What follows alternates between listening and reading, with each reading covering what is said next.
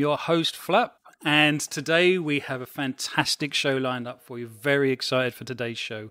Not only do we have some great topics like we always do, but we've got some fantastic panel members and a new guest to the show that we've not had on the show before, so always exciting to have new people on the show. But before we get into any of that, I just want to quickly run through some of the topics that we've got for tonight's show because very excited for these. Chat, love to get you involved. We've got some great chat going on already. But so topic one, we thought we'd start off with talking about Game Pass, the rumoured 23 million subscribers to Game Pass and kind of what that means for Game Pass itself and Microsoft and a few things around that.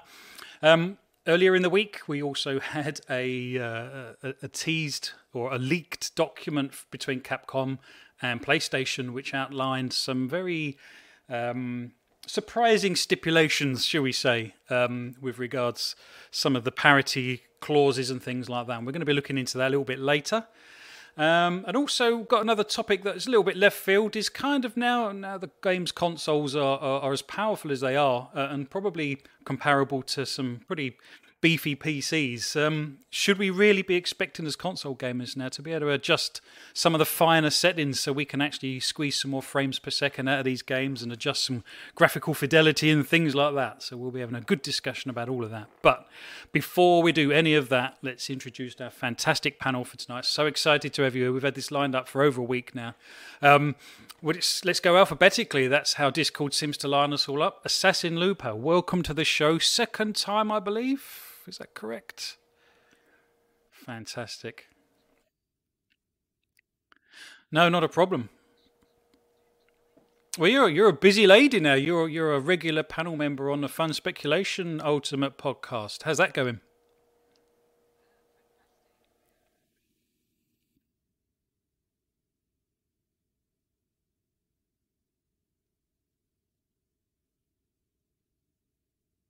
Mm.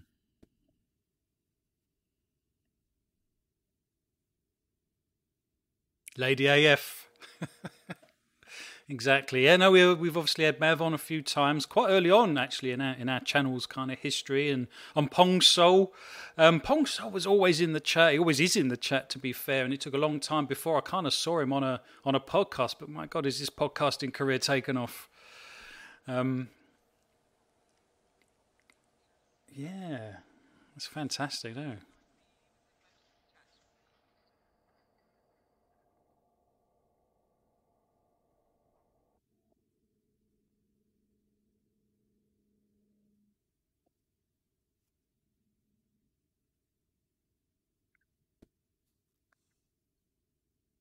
Excellent.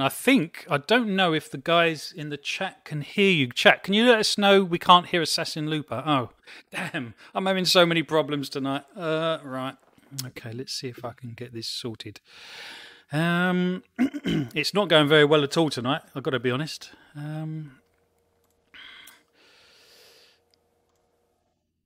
Desktop audio. Let's have a look here.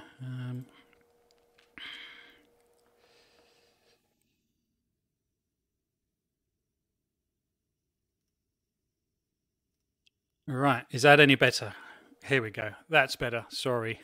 You seem to be back in the room now, I believe. Is that correct? Can you talk? No, that doesn't seem to be working either. Okay. This is an absolute nightmare. Okie doke.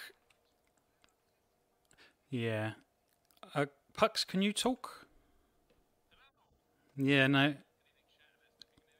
No, we don't seem to be able to hear you either. Let's see if I can go into Discord and get into. Let's have a look here. Let's try this. Is that better? Can you talk now? Hello. Oh, there we are. Chat, please let us know if you can hear us. Let's see what comes up. No Looper? Still no Looper? That might be delayed. Hopefully we can hear you. I can see your levels popping up now. Chat, let us know if you can hear us. You probably need to talk, one of you. Hello? Hello, chat, can you hear us? Hello, chat. Please hear me. Yeah, please hear us. Please hear us. We have never had this problem Still before. nothing. What's going on? No, we haven't. Although, hold on, but people are saying yes as well. Yes, Right. sorted. Excellent. My bro dad says it's sorted. Fantastic. Well, what a mess that was at the beginning of the show. I do apologise. Well, let's just quickly do your introduction again, Assassin Looper. No, well, you give us the same answers. No, I really appreciate you being here. And to be honest, it was a little bit of a last-minute rush. To be fair to us, we recently switched over to OBS, and it's a little bit fiddly. Discord doesn't always play ball nicely, as we found out towards the end of going live or getting live. And yeah, so sorry, Looper. Just quickly tell us about you being on Mav's show and kind of how that came about, actually. Well, I've been on a few shows around. Yours was the first, obviously. Oh, was it? Disaster, and then originally, yeah, yours was on. I messed up on. Remember? I think that was partly our fault as well, to be fair. And then after that, I've been on a lot of podcasts, yeah, around and about. Stubbs Gaming. I was on Stubbs Cast on my own, which was real fun, and also Retro Renegades. Lots of different podcasts. I can't obviously name them all right now. And yeah, I've had a lot of fun.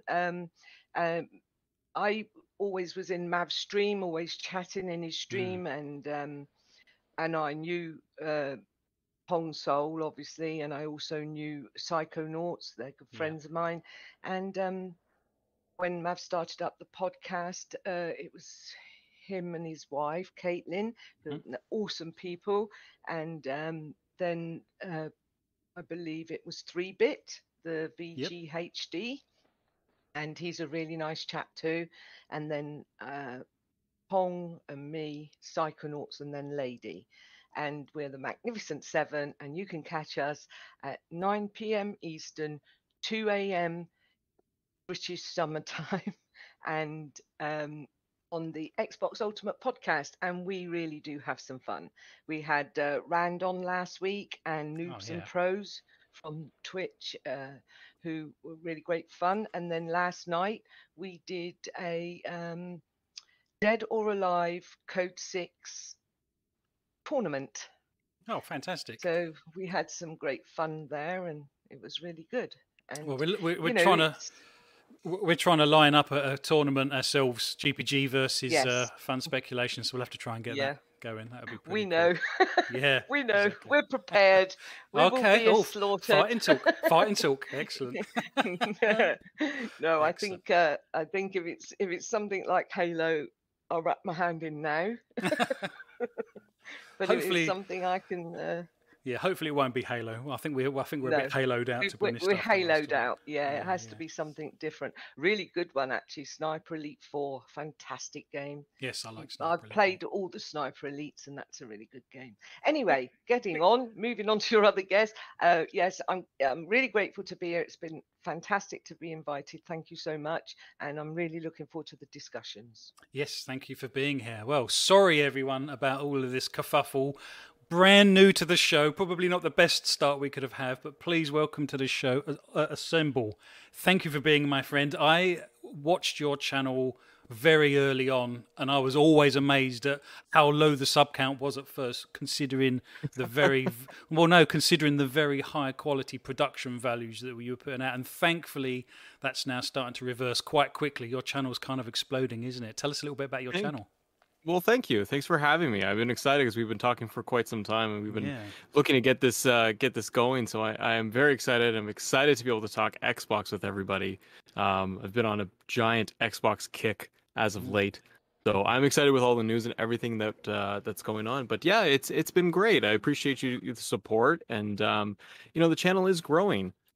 It's just been fun to be able to dip my toe into YouTube, as well as just focusing on gaming, going through mostly the daily news coverage, and then even I say recently, but in the last week or so, just starting with streaming just a little bit and changing up the formula slightly, where going through more of the high level news pieces, and then breaking it out as well. So if I have a 1 hour stream on the latest Xbox news, for example, then breaking them out into the segments and going that route, which has been nice because I really am noticing that I'm enjoying the live chat and talking to the community live.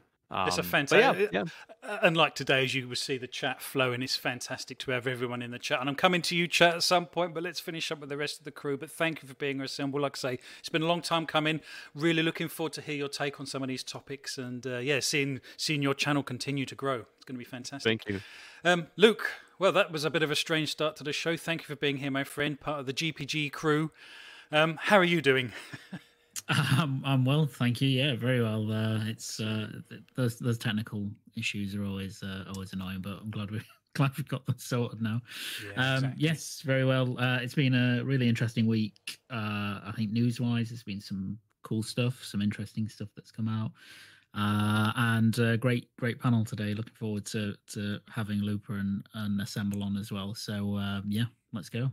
Fantastic, absolutely. Puxley again. Technical issues, but hopefully we've got them sorted now. It was there's an interface between Discord and OBS and YouTube Studio and all kinds of things, and I'm still getting my head around it. And you know what? This actually highlights just quite how simple and easy StreamYard actually is, and how it takes all of that pain away from you. But oh well, we live and learn. So how are you, Puxley? How's things? Yeah, no, definitely. We're all getting there. So thanks to chat as well for letting us know and keeping us updated. Very much appreciate it. And yes, I'm doing very well, thank you. It's in terms of gaming this week, it's actually been quite interesting. I've actually been on another PlayStation binge because from Monday just gone, PlayStation's Play at Home initiative released Horizon Zero Dawn for free for PS4 and PS5 players. I'm playing on PS4, and I thought I'd jump in, seeing as it's free. Why not? I remember hearing really great things about it when it first came out. Never got around to playing it, and I've been having a really good time with it. It's kind of similar to Breath of the Wild in a way, and a few other kind of similar open worldy type games like Valhalla and a few others. I very much recommend it to those who have a PS4 or PS5, and I think it's free to download forever. You don't need to be a PlayStation Plus subscriber or whatever it is. You can just download it for free and give it a go. I think it's until May 15th, I believe, or it's early May sometime, so you've got a good amount of time. But yeah, definitely, I recommend people try it out.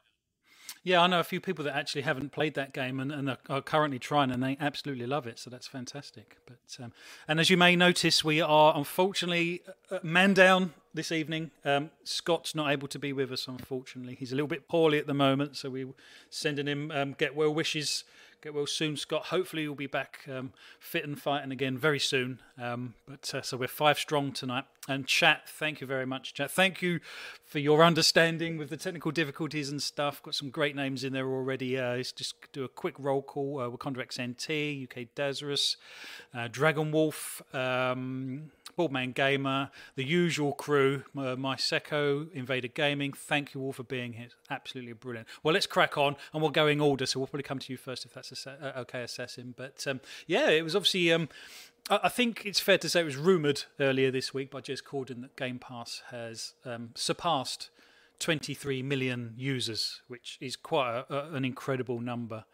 I don't know how long it will be before Microsoft sort of actually confirm this, but I think, you looking at the trajectory of when they did last confirm it 23 million kind of feels about right. But just wondering what your take on this. Why don't you think that number's actually higher, Looper? Because, every podcast you've ever heard, actually says, it's such a fantastic value. It's the best thing to happen in gaming for a long time. And I know not everyone shares that view, but why do you think that number isn't actually higher at the moment? Do you think there's still an element of mistrust around Game Pass and what it's going to be and what it could sort of evolve into? I think that 23 million is pretty good for your hardcore gamers and your just above casual gamers. And I think that, there is a slight mistrust still not about Game Pass, but about all subscription based movies as well. And I think music also, I think that when the casual gamers start to realize that they can purchase a Series S and Game Pass for less than £270, they're going to be like, wow, I can actually get one for both the kids or for all 3 kids, or they're going to be surprised. And what you get for that value is outstanding. I mean, yes, you've got your people that will knock it and your people that will always be down about it and try and make you not like it. It's who you listen to and who you see also using it, that you understand that it is the most amazing value for gaming ever. And you've got approximately 300 games to choose from. That's going to keep any child happy. Oh, And absolutely. I think and even teenagers and adults, I think it's a fantastic value. 23 million sounds about good. I said it'd be 30 million before the holidays, and I think it still will be 30 million before the holidays. I think it's certainly on track for that, isn't it? It definitely. And I have sons, and two of my sons have turned to Xbox and turned away from PlayStation. Ooh. Not that that's an issue, but they had to sell their PlayStations to afford an Xbox, and that's fair enough. They both came to me and asked me, "What the hell is this Game Pass? What's going on? I'm bored with PS." And I went, "Right, okay." Well, 2 hours later, after giving them all the information, they've purchased Series S's for now, and they are in heaven. So is it fair to say that is the Game Pass message still not quite out there for everyone? Then, do you think? I don't think it's out there for everyone. No, I have friends who have children, and when they hear about it, they're like, "Oh my goodness!" And then they're like, "Well, I've got 4 children, 3 of whom play games. Oh my goodness, I need to go and sort this out." And they do. And it's cheaper in the long run than Nintendo, even because with Nintendo, you have to purchase the games at 60, 70 pounds, dollars, 50 pounds, whatever, And so they've got at their fingertips all these games that keep their children happy. And then they can play in the evening when the children have gone to bed. So they're also, I mean, I must have told 20, 30 people, and all those people are now registered to Game Pass. It just seems a shame that you kind of Because have it to is such word of value. mouth it. Yeah, exactly. But it's a shame that you have to word of mouth it. It needs some advertising. Yeah, it needs advertising on the TV outside of gaming, because gaming is what we all do. So we see the news, we look at the news, we understand, we get it, yeah. But then people, like some of my friends, they work, they look after their home, they look after their children, so, and as Daz says, he needs a race pass. Yeah, I saw that. I completely agree. We definitely need a kart racer in there for sure. But I think all this will come, and I think people's minds is going to be blown with what is coming to Game Pass and what will come to Game Pass. I think people are going to be completely surprised. That's the sport for any Xbox fan, isn't it? Guessing what's coming next, I guess. Yeah, exactly. But yeah, I've got so many people that come to me and ask me about it. They don't know about it. It's me telling them about it. And I think that if it was in mainstream advertising, other than mainly gaming advertising, I think you'll find, like, put it in the movies, put it on billboards, put it on the TV, and I think you'll find an awful lot more people will join. Especially, as I say, I think it's fantastic value for people with children. Yeah, no, absolutely. I've got daughters that play on the Xbox and stuff, and like you say, just for that one fee, they've got loads and many hours of entertainment. Assemble. Let's come to you. I mean, I don't think Xbox. Well, I think PlayStation's probably slightly better, but when it comes to pushing the adverts and stuff on the TV and billboards and stuff, they're not so hot in the UK. What's it like stateside? Is that pretty good? Would you say the Game Pass message is out there in the States? I'd say the same as Lupa. Really? I think that their mainstream advertising is not there. Now, I am one that is streaming content all the time from Amazon and Netflix and so on. But yeah, regular TV advertisements, I'd say it's minimal. The only times we see Xbox ads would be for their main titles when they release. Forza, Halo, Gears, things like that. I don't think that their messaging is out there very broadly. I think that it is still within the the niche of the hardcore early adopters, which is all of us. It feels like it's everywhere, but that can also be because we are all within this bubble talking to each other about it. So we all consume it and consuming similar things. We all have Game Pass, but there's, like Lupa is saying, there's so many people out there that don't have it. The other thing to note too is what's interesting is so to your earlier question of, do you feel that Game Pass is succeeding? Is it on its trajectory? Is it being successful, or is the number too high or too low for where it is? I think it's doing incredible job, because if I look at the Xbox Live numbers, Xbox Live subscribers are, life to date is around 100 million Xbox Live users, or people that are at least subscribing to the service. Maybe it's lapsed and they're still paying, but you have 100 million people in the wild that have subscribed to a gaming service through Xbox. Great. So now we're at 20 million on the Game Pass side. I think that if you're Phil Spencer and the team looking at this is a huge success, that 20% of your existing subscriber base is also subscribing to this potentially, or it's a combination of both. But I would look at it and say we're up to 20, and they are easily going to hit that 30. And I think a lot of it too is we should look at when those subscribers of Xbox Live and Gold lapse and they finally make their way over to Game Pass. I think it's a matter of time. And I also think it was interesting. I was on a podcast the other day, and one point that came up that I thought it's inevitable, but when Lupa's talking about family, and the kids have a Series S in the house, they each have one, there's multiple boxes. The one thing that Xbox hasn't launched yet, which will spike their numbers in my opinion, is getting a family plan for Game Pass. Because I think that a lot of us are worried that, we don't want to see the price go up, or it's inevitable that Game Pass can't be at this $15, $20 pound mark for forever. They can't sustain it. I think that once they launch a family offer of whatever, $39.99, $49.99, I don't know, but to offer multiple accounts all under one family like Apple does, it's going to jump those numbers, because they could be looking at it as more subscribers, or how many are under a family plan, and they're getting more revenue out of it. So I think it's great. I think that they're doing extremely well for a 3-year-old service of any kind for a subscription model.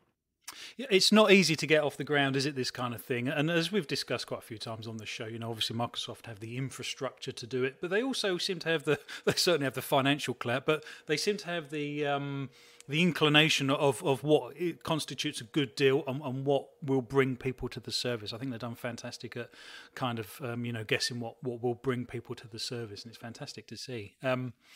Luke, Assemble mentioned about, the 100th mil, Xbox Live subscribers, but obviously, it's wider than just that. We've got PC gamers that can buy into Game Pass. We've got mobile at the moment in terms of Android widespread. Obviously, I know the iOS kind of rolled out this week, invite only, but do you think iOS and mobile gaming will see a huge influx of new Game Pass subscribers? Maybe longer term. I don't see that right now, because I think in that space, something like this is still quite niche. Not only is it probably quite niche, but I'm not sure how many use cases right now of people in that sphere want a service like this, which is obviously, cloud-based, which is the main thing, right? So I think definitely subscriptions will increase from as it rolls out to iOS and and word of mouth gets around on Android more. PC is a difficult space in a way, which sounds odd, but PC gamers are more. Steam just dominates digital kind of consumption of games on that platform. To the point where there are people that will not subscribe to anything like this because they'll just want to go through Steam, because Steam's kind of become this kind of homogenized platform where if you game on PC, that's pretty much where you do all of your gaming. Obviously, there's more places now, but there's always annoyances, I think, on the PC side where you have to go to another platform on PC to get your games. So I think it's going to be a slower growing service there, although I'm sure it will do quite well. So I think like in terms of that number, I think that's a really good number for a lot of reasons. But I think one of the biggest reasons that's a really good number is we've not really seen any of the big draws to that service hit yet. You know, by the time you have Halo coming out, for example, you'll see these weird. I imagine they're kind of you know, graphs and charts that, you know, analyze the data that comes in from, you know, concurrent subscriptions and stuff will look kind of, you know, tick shaped a lot of the time, or kind of steady and then huge bumps, because they will invariably, that's going to happen as, you know, Halo comes in, you have a mass influx of subscribers, and maybe out of that you don't retain all of them, but you'll retain a significant proportion, and then you'll keep going until the next one. You know, say Starfield comes out as well, that will be another trigger, right? So I think it's a really impressive number given all of that, and given also, as Looper and Assemble have rightly said, Microsoft don't seem to be that concerned at the moment, or that focused on advertising this to, you know, casuals en masse, even non-gamers, right? It's mostly just in the hardcore sphere that they're targeting at the moment, and it's a similar kind of ish strategy to what Netflix did, where when Netflix came out, you know, it wasn't, or at least when it developed into the kind of service it is now, there wasn't a big mass. It was a very steady kind of increase of users as word of mouth got round, and as people who were particularly interested in, you know, consuming movies through a digital space kind of got into that. So the same thing's happening here, right? It's the hardcore base that you can easily say to them, and they'll understand the concept almost immediately and be very, you know, happy that they can save a load of money on it. And then slowly they'll start kind of building it out. I would hope anyway, to, you know, your kind of TV ads, you know, your movie ads, etc., etc.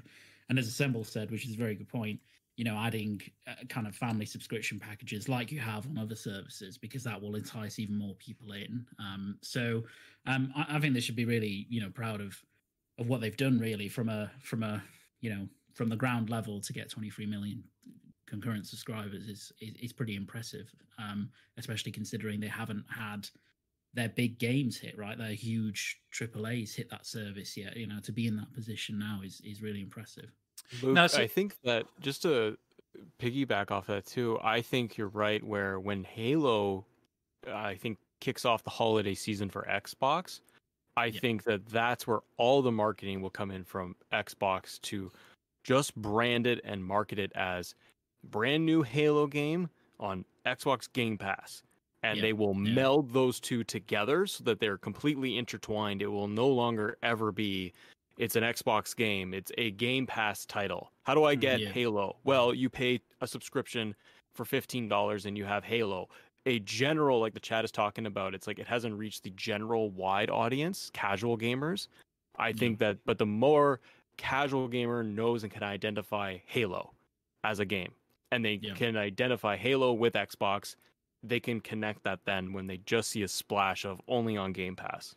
Sorry, Flap, go ahead. Yeah, no, that makes total sense. And to be honest, it does feel like they're holding back a little bit on the marketing, because, you know, if you're chucking $7.5 billion down on the table for Bethesda, and God knows what other deals they've done behind the scenes, you know, to get Outriders and things like that. You know, this is big bucks stuff. And like you say, it does seem like they haven't pushed it yet. But, you know, perhaps they are waiting for it to land on iOS fully. And we'll come back to that, actually, the iOS. I had a chance to have a go on iOS. I don't own an Apple product, but I know someone who does, and I was having a bit of a go on that. It's pretty cool, actually, how they've done it, and it's a bit cheeky. It will be interesting to see if Apple allow it going forward, but that's a different topic. So it does make you wonder if they're kind of waiting a little bit before they have this real big push, and perhaps Halo and it all kind of coming together on iOS and streaming in web browsers is the sort of big push, you know, the thing that they're waiting for. But Pux, was you a little bit dubious of Game Pass at first? Because I've seen in the chat a little bit, and perhaps we'll read out some of the chat while we're here, that, you know, some of the chat kind of didn't know what it was, and perhaps people are a little bit suspicious of it. Is that kind of where you were? Because you came sort of from PlayStation, didn't you? Yeah, very similar. So I suppose just a quick very quick history. Yeah, last gen I was very much PS4. Love the platform. Always enjoy watching the Xbox E3s, and I remember seeing Game Pass. I think it was 2017, I believe, when they first announced Game Pass as a concept coming to console. And it wasn't until E3 of 2018 or 2019, whenever it was. I can't quite remember. 2018, sorry, when they announced that Game Pass was coming to PC. It might be 2019, so I can't quite remember the year. But I just finished building my first gaming rig, and just saw this being advertised, and I was a bit dubious. But fortunately, at least for me on PC, that's when it was £1 for the first month. Then it was $3.99 recurring all the way through the beta until obviously now, as of August last year, it then went up to the base price across all services of $7.99. So all that time I thought, it's cheap enough for me to at least give it a go. So at the time I was enjoying, I think it was Crackdown 3, Sea of Thieves, one of the Wolfenstein games, I believe, one of the older Doom titles I think was on there at the time. And I was quite dubious as to, does this actually work how I think it works? How people are telling me it works? Like I really can just download and play games however much I want, when I want, kind of thing. And again, because it was cheap enough to enter on PC at that point in time, that's when I tried it out, and I couldn't quite believe what was going on. I had about 3 or 4 games on the go at this point, and I hadn't paid a penny for them. At least at that point, I always saw it as how much this has cost me throughout the year. So of course, $3.99, it was just short of 50 quid or whatever else. And in my mind, I'm thinking I've made my money back just by playing 1.5 games, and I've already played about 4. If I was to buy these full price, of course, from a store. So that was when it kind of really hit for me, and that's when it really then stuck in. And it wasn't until September, I think it was of that year, when I tried out Ultimate, at least at the time, so I could try the Gears 5 demo, Gears 5 early, sorry. I did then go back to the base one for a period of time because Ultimate didn't have any benefits as a PC gamer at that period. But then, roll on when xCloud came out, I then subscribed to Ultimate at that point in time because I then knew that 2 months later when the Series X and S was going to be released, that I was going to try and get one. So by that point, I was already sold, and I was very happy to try xCloud and happy to join Ultimate at that point in time. And yeah, so long story short, I should say, I mean, once I did step on, and it then really sinks in that, holy cow, I'm paying a relatively minimal cost to be playing all of these titles worth hundreds of pounds or dollars, as a total. So yeah, that's what drew me in. I say once you do experience it, you then realize how great it is. But I can understand from a more casual standpoint that if you're just being told that it's the Netflix of gaming, I imagine a lot of people it doesn't quite tell the full message, does it? I don't think, because it's quite easy to think of something like Netflix as you just consume and that's it. Whereas obviously with gaming, there's more to it. You're interacting with it. Things last longer. And of course, the biggest obviously selling point is that all first party titles are on their day one. You don't have to ever buy these. So that's what I think is the most amazing of all. And I think that's also what makes it more unbelievable to more casuals who maybe just can't quite grasp that, yes, you can play a brand new first party title day one.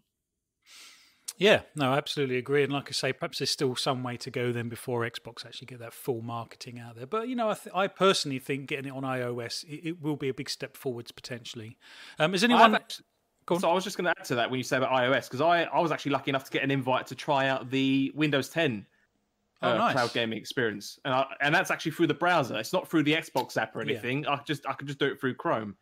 And it performed very well, actually. I mean, the only game I tested at that time that I had time for was quite heavy. It was a GTA 5, which I actually tried on my phone at first. And even then, even on a good connection, I was getting a bit, quite a lot of frame skip and all that kind of stuff because it's just, streaming so much, I guess. But on PC, it did perform a lot better. There is a bit of input lag, but again, it's a heavy game.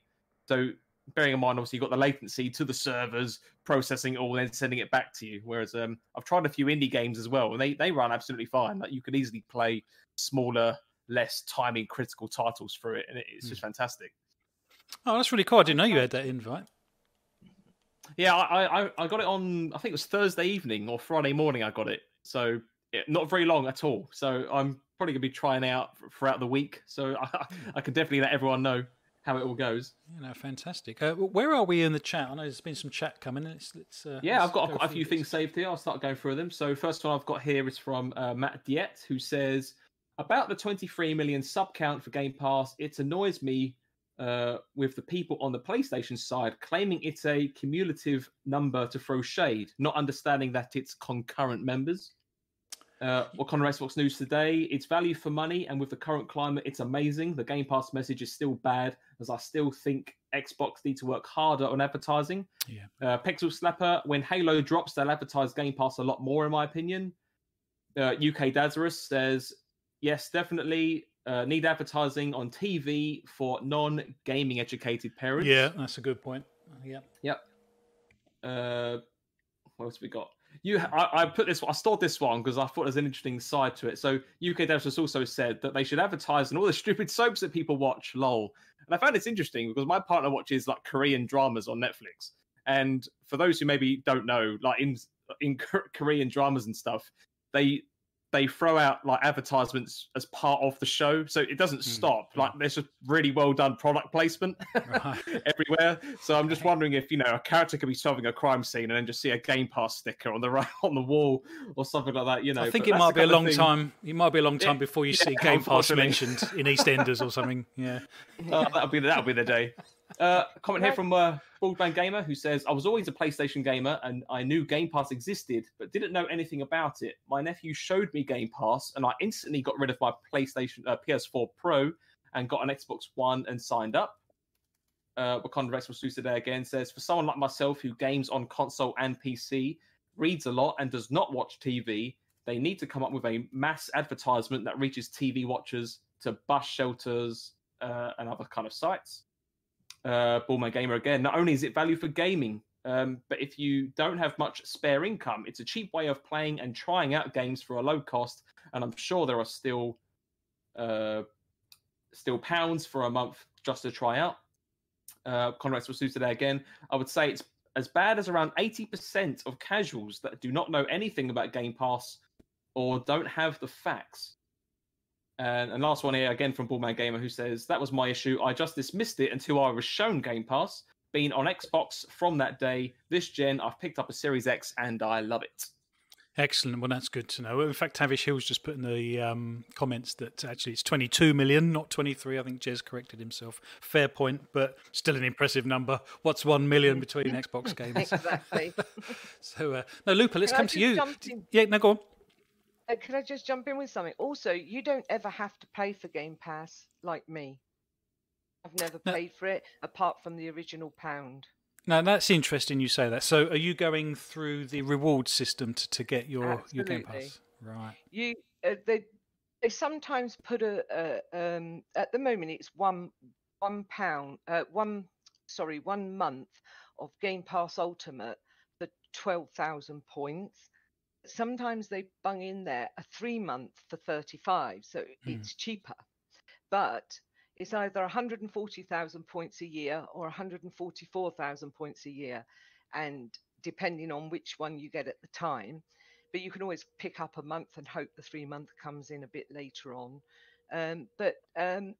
Yeah, that's what I do every year, and I never paid for a Game Pass Ultimate. So I've got PC, mobile, xCloud, and also Game Pass. I know a few others. I know Wakanda XNT, he really gains the reward system. Is that something you've ever dabbled in, Assemble?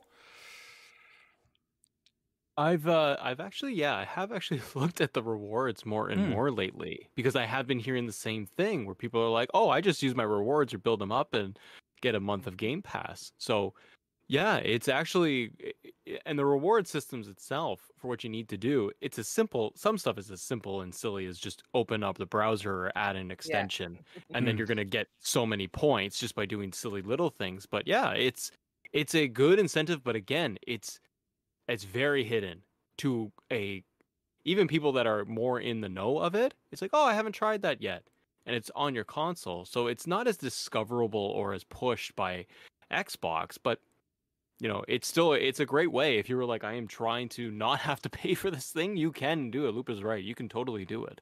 And that's the thing, isn't it? I mean, not only is it amazing, you can actually get it essentially for free. Yeah. And it's just like, if you want, there is a computer, like a web page that you can go to that does all of it for you, apart from, I think, the Game Quests. Oh, is there? Oh, wow. Yeah. But I can't remember the name of it off the top of my head, because just for a 10-minute break, just chilling, I don't mind doing it myself. But there is also Indie Game will tell you that you can, I think it's shop 2, something like that, that you can go and you can pick up for £17. I think I know that somebody else told me, Psychonauts told me that you can get 5 months worth of 14-day codes from a company for like $5 or something. Wow. And there's also this one that Indy told me about that you go to and you can pick it up for £20 and you get, I think it's a month or 2 months, 3 months. Sorry, I can't remember what he said now because my brain doesn't withhold the information that long. But yeah, he did tell me. No, that's pretty fantastic. Ask Indie Gamer in the chat. He definitely knows somewhere. Yeah, I think that one is you can buy a year's subscription of EA Play. For the Xbox. That's it, and then you swap it. That's it, I remember. And then if you redeem it, it automatically converts to I think 4 months or 3 months of. I think it's 4 months. Actually. 4 months, yeah, of Game Pass. So is that a loophole they've accidentally left open? Do you think, or are they quite happy for that to be the case? No, yeah, they're happy. It says when you actually, because I've done this. It says when you pick it up, it tells you that your Play subscription on the Xbox itself on the store, it tells you your EA Play subscription is going to be converted into X amount of months of Game Pass. So you're happy to do that. So it's all built in, and they know that's going on. And maybe they'll phase it out at some point, but for now it's and fine. UK Dazarus says the rewards automator, I use it every day. The rewards automator. Okay. And Wakanda News says that it's myaniba.com. Yes, he's actually put a link in the chat. Wow. Okay, we'll definitely check that. It feels like cheating, doesn't it? But yeah, it's not. Xbox knows about it. Exactly. But it still feels, not only is the best deal in gaming fantastically awesome, you can get it for nothing, and it's just you can get it for just clicking the right link and playing certain games, and it's brilliant. And the fact that you can buy those games at a discount. If there's a game that you really, really love, you then get 20% off or 10% off or 15% off. I mean, that's also awesome for people that want their physical copies or they want to own the game. Now, that's a good point, and I don't know the answer to this. So this is on the screen now, Deliver Us the Moon. Fantastic game, absolutely recommend it. And unfortunately, I was supposed to be playing this last week. I can't remember what I was playing last week. Something cropped up. Actually, I think it was Ori and the Blind Forest I was playing last week. It's unfortunately left Game Pass now. Does that 20% discount still apply, or does that disappear once it's left Game Pass? It's in Game Pass. I did kind of guess that might be. It's only while it's in Game Pass. So that's cool. And just at the end of this video, I've got a couple of Tunic videos as well. So anyone that hasn't played the demo of Tunic, you haven't got long left actually, but it's a great little game. I've been playing Hollow Knight and got lost in it, and even nearly missed my own Xbox podcast. I believe it's at the end of today. Might be tomorrow at the latest. I think it's PC only as well. I think it's tomorrow. End of tomorrow. Is it tomorrow? Oh, is it PC only? Yes, on Steam. Yes, it's Steam at the moment. But I wonder why I hadn't seen it on Xbox. Yeah. Well, it's quite encouraging because hopefully there might be a demo coming to Xbox. But I can confirm it's a brilliant game. I think people will absolutely love it. It's one I've been waiting for desperately. Well, hopefully, how long have we got left on this video? We're about halfway through this one. Tunic will pop up again. I can stick that back on. Chat, thank you very much. Fantastic chat tonight. It's always great to see so many familiar names and faces, and even new names and faces in there as well. We've got a competition. So we are, funny enough, talking about Game Pass. We are giving away 1 month's Game Pass Ultimate to one lucky person in the chat. If you're not in the chat, get involved in the chat now. One very simple question. We just need some numbers out of you. We need you to guess what all of the panel's accumulative Game Pass game score is. So if you can put some numbers in there, whoever gets the closest, we will give you 1 month's worth of Game Pass Ultimate free. Thank you to Wakanda XNT for donating that to us as well. Absolutely fantastic. But get some guesses in. So yeah, all 5 of our combined gamer scores. Let us know what you think it is. Whoever gets the closest gets 1 month of Game Pass Ultimate. Brilliant. Okay, let's come to the panel again. Too long, they'll start putting the Xbox on. I was going to say, I think Assemble might be the... Yeah, I suppose they might look him up. What's your gamer tag, Assemble? Or shouldn't we ask? They might go and do some scanning. Yeah, let's go. Let's give them the next minute to do that. That's a good point. Give me a minute. Just a minute. PlayStation dropped some news this week as well, and I know some people were kind of sort of scoffing at it at first, but to me it actually seemed like quite a good deal. They announced they were going to do Video Pass. Now I know it's localized to Poland at the moment. Perhaps we'll come to you first with this one, Luke, if that's okay. To me it seems like PlayStation actually playing to their strengths, because obviously they've got a huge presence in the film industry, as we know. And as people were saying, anything that adds value to PS Now is obviously a good thing. What did you make of it? Do you think there's potentially a Disney Plus from Sony coming inbound that they will actually bundle with PS Plus, or do you think that's just something that's going to be kept separate in the long run? I think that. So first of all, I quite like the idea. And I think, as you say, anything that adds value to your existing subscription, is good by me. It doesn't necessarily matter what that is. Obviously, hopefully it's something that you use, and I'd certainly use something like that. I'd definitely reap some benefit from it. I think whether Sony themselves will do something like Disney Plus, I don't know. I don't know if they quite have the gamut of content to be able to pull that off in the same way and to justify a full subscription for it. They certainly do have a pretty hefty backlog of stuff, but whether they would do that, I don't know. If they did, then yeah, I could absolutely see them, bundling that in with PS Plus, because I think at the moment, if it doesn't look like Sony right this minute, or should I say PlayStation, are interested in doing a one-to-one equivalent to Game Pass. What I think they want to do for the time being is just add as much value as possible. And you've seen that through PS Plus, with the free games, some of which have been brand new releases. You've seen that through the Video Pass stuff, PS Plus collection, all of that kind of auxiliary stuff around the ecosystem. And I think they will continue to do that. And they may at some point, introduce some subscription where you get PS Now in it, for example, as a kind of a highest tier of PS Plus, and then we'll see. But I mean, the Video Pass stuff I really like. It's they do have some stuff that I'd be happy to have available where I could watch it over and over again and not pay for it. So I think it's pretty cool. I hope they bring it to more markets. It's obviously not intended. Jim Ryan's not sat there thinking this is our big Game Pass counter or big Game Pass equivalent or anything like that. But it's just a nice cool feature that I'd make use of. Yeah, that's an interesting point. And to be honest, I mean, you and Pucks both have PS Now, I'm guessing. So, you would be users and benefit from that service. Pucks, is that something you think would actually, I'm guessing that it, like you said, Luke, they're not going to go toe to toe with Microsoft on Game Pass. I think they would. I don't think they could, if I'm honest. I think we're slightly beyond that. I know they've got some fantastic first party, but. Yeah, is that something you'd be interested in, Pucks? Do you think that actually adds value to PS Now? Is that going to, I'm guessing it's not going to increase their numbers because of this, is it? Sorry, you're referring to having a video service on PS Now? Sorry. Yeah. I think it's definitely a good deal. I mean, I think anything like that which adds content for no extra cost, I think is always a great addition to value for the consumer. I just don't know. Is it on PS Now or PS Plus? I thought it was on PS Plus, wasn't it? Yeah, sorry, PS Plus. Yeah. Yeah.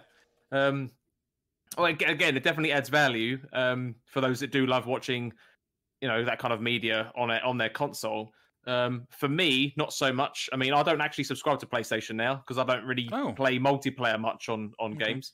I do PlayStation Plus. Sorry, I do dabble in PlayStation Now time and again, just to maybe play some PS3 games, only for maybe a month's worth. I don't subscribe every month or anything like that, but I've dabbled in it.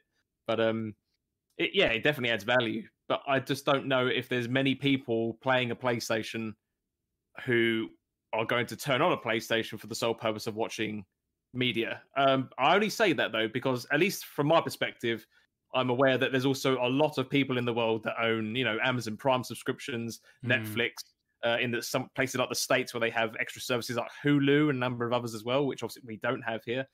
I just feel like it's almost a competition. But at the same time, on the other side of the coin, there are of course a number of younger players who, have a PlayStation 4 or 5 in their bedrooms who don't have the money to pay for, any extra services because, kids don't really, younger kids obviously don't work and can't earn money easily to support it, as we all know.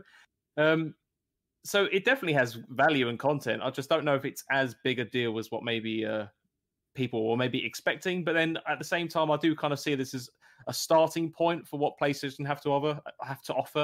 Sony owning their own movies division. So, as we all know, I think they've got a lot of content there ready to put on the service, I think, and they can get a lot of value added very quickly to the service, just looking at the back catalogue of Sony films which have been created. Yeah, no, completely. And it's all value add, isn't it? Like you say, I'm guessing it's not going to drag in loads of extra subscribers, but, it might help to keep some of the ones that are already currently there. And like you say, just bolster that service. But it comes as a bit of a surprise, but it does seem like Sony playing to their strengths, like you say, in the film division and stuff. So that's all pretty cool. Well, wow. We kind of had a bit of a round table on that one. Really grateful for that. That's pretty cool. Correction. You get 22 million user base for Game Pass, but still a fantastic number. Yeah, it's really interesting to see where it's going to go in the future. But with that, let's move on to topic 2. Actually, before we do, we actually have a winner. And the combined score that we actually have as a panel is... Oh, hang on, where's it gone? 333,450. So 333,450. UK Dazrus. Well done, my friend. I will ping you the code after the show. Check your DMs on Twitter. Yeah, that's our combined gamer score. We used to do it. We said how many subs we had, didn't we? Whoever posted that number in the chat actually won. But yeah, we're up to nearly 800 subs now, so that's pretty cool. Let's move on to topic 2 then. So, and we'll come to you last if you don't mind, Luke, for obvious reasons. But and we'll come to you first, perhaps, Assassin. So earlier in the week there was a leaked document. A seemingly leaked document between Capcom and PlayStation, which outlined some stipulations of the exclusivity deal that they have with Resident Evil Village. And I know it threw up a frenzy on Twitter about, unfair sort of and dirty tactics and things like that. Now, Luke is a legal expert, shall we say, or professional at the very least, and will be able to assist us with how these sort of documents tend to be written. But what was your initial impression when that first landed? Was it one of surprise and sort of disgust at Sony, I guess, at first? Or was it sort of a practice that you thought kind of happened anyway? No, I think that's disgusting. To eliminate certain gamers from a game, but using money, to me, is just disgraceful, and I don't like it. Having talked about this on a couple of other podcasts,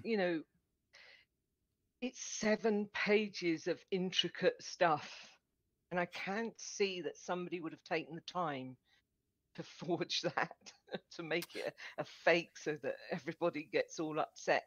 So I seriously think it's probably true. And where Sony were cleverer than Capcom is that 7-year bit in there. And I'm just appalled, actually appalled.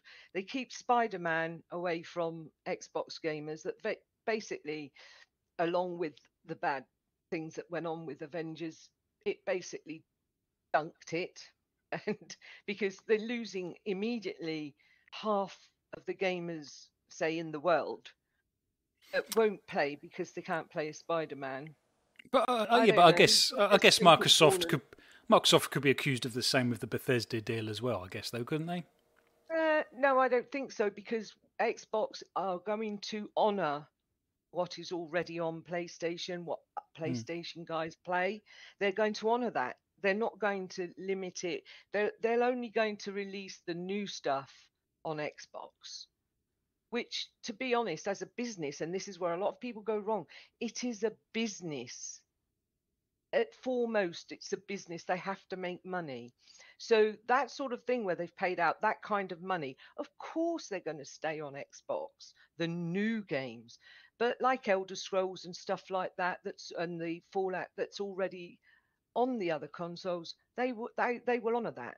There's a complete difference to completely cutting out half of your consumer base. That's an interesting point. Now, Assemble, you know, you're into your Marvel superheroes in a big way. What's your take on Spider-Man only appearing on PlayStation? Is it, you know, does that seem unfair, or does that seem like a business deal, you know, on behalf of Sony and PlayStation? Yeah, I think it is it's a business deal. I don't like it because I have both consoles myself, and I went on the Sony side for Marvel's Avengers because one of the reasons would have been, well, I eventually can get Spider-Man. No idea if that is ever going to actually happen, but it's not good practice. We don't like it as gamers because we want to be able to play on. We feel like we have the right or should be able to play on whichever console we want for a game. If it's Resident Evil or have Spider-Man not be an exclusive, but we've had timed exclusives before. This doesn't seem, as Lupa's saying, this does not seem like good practice.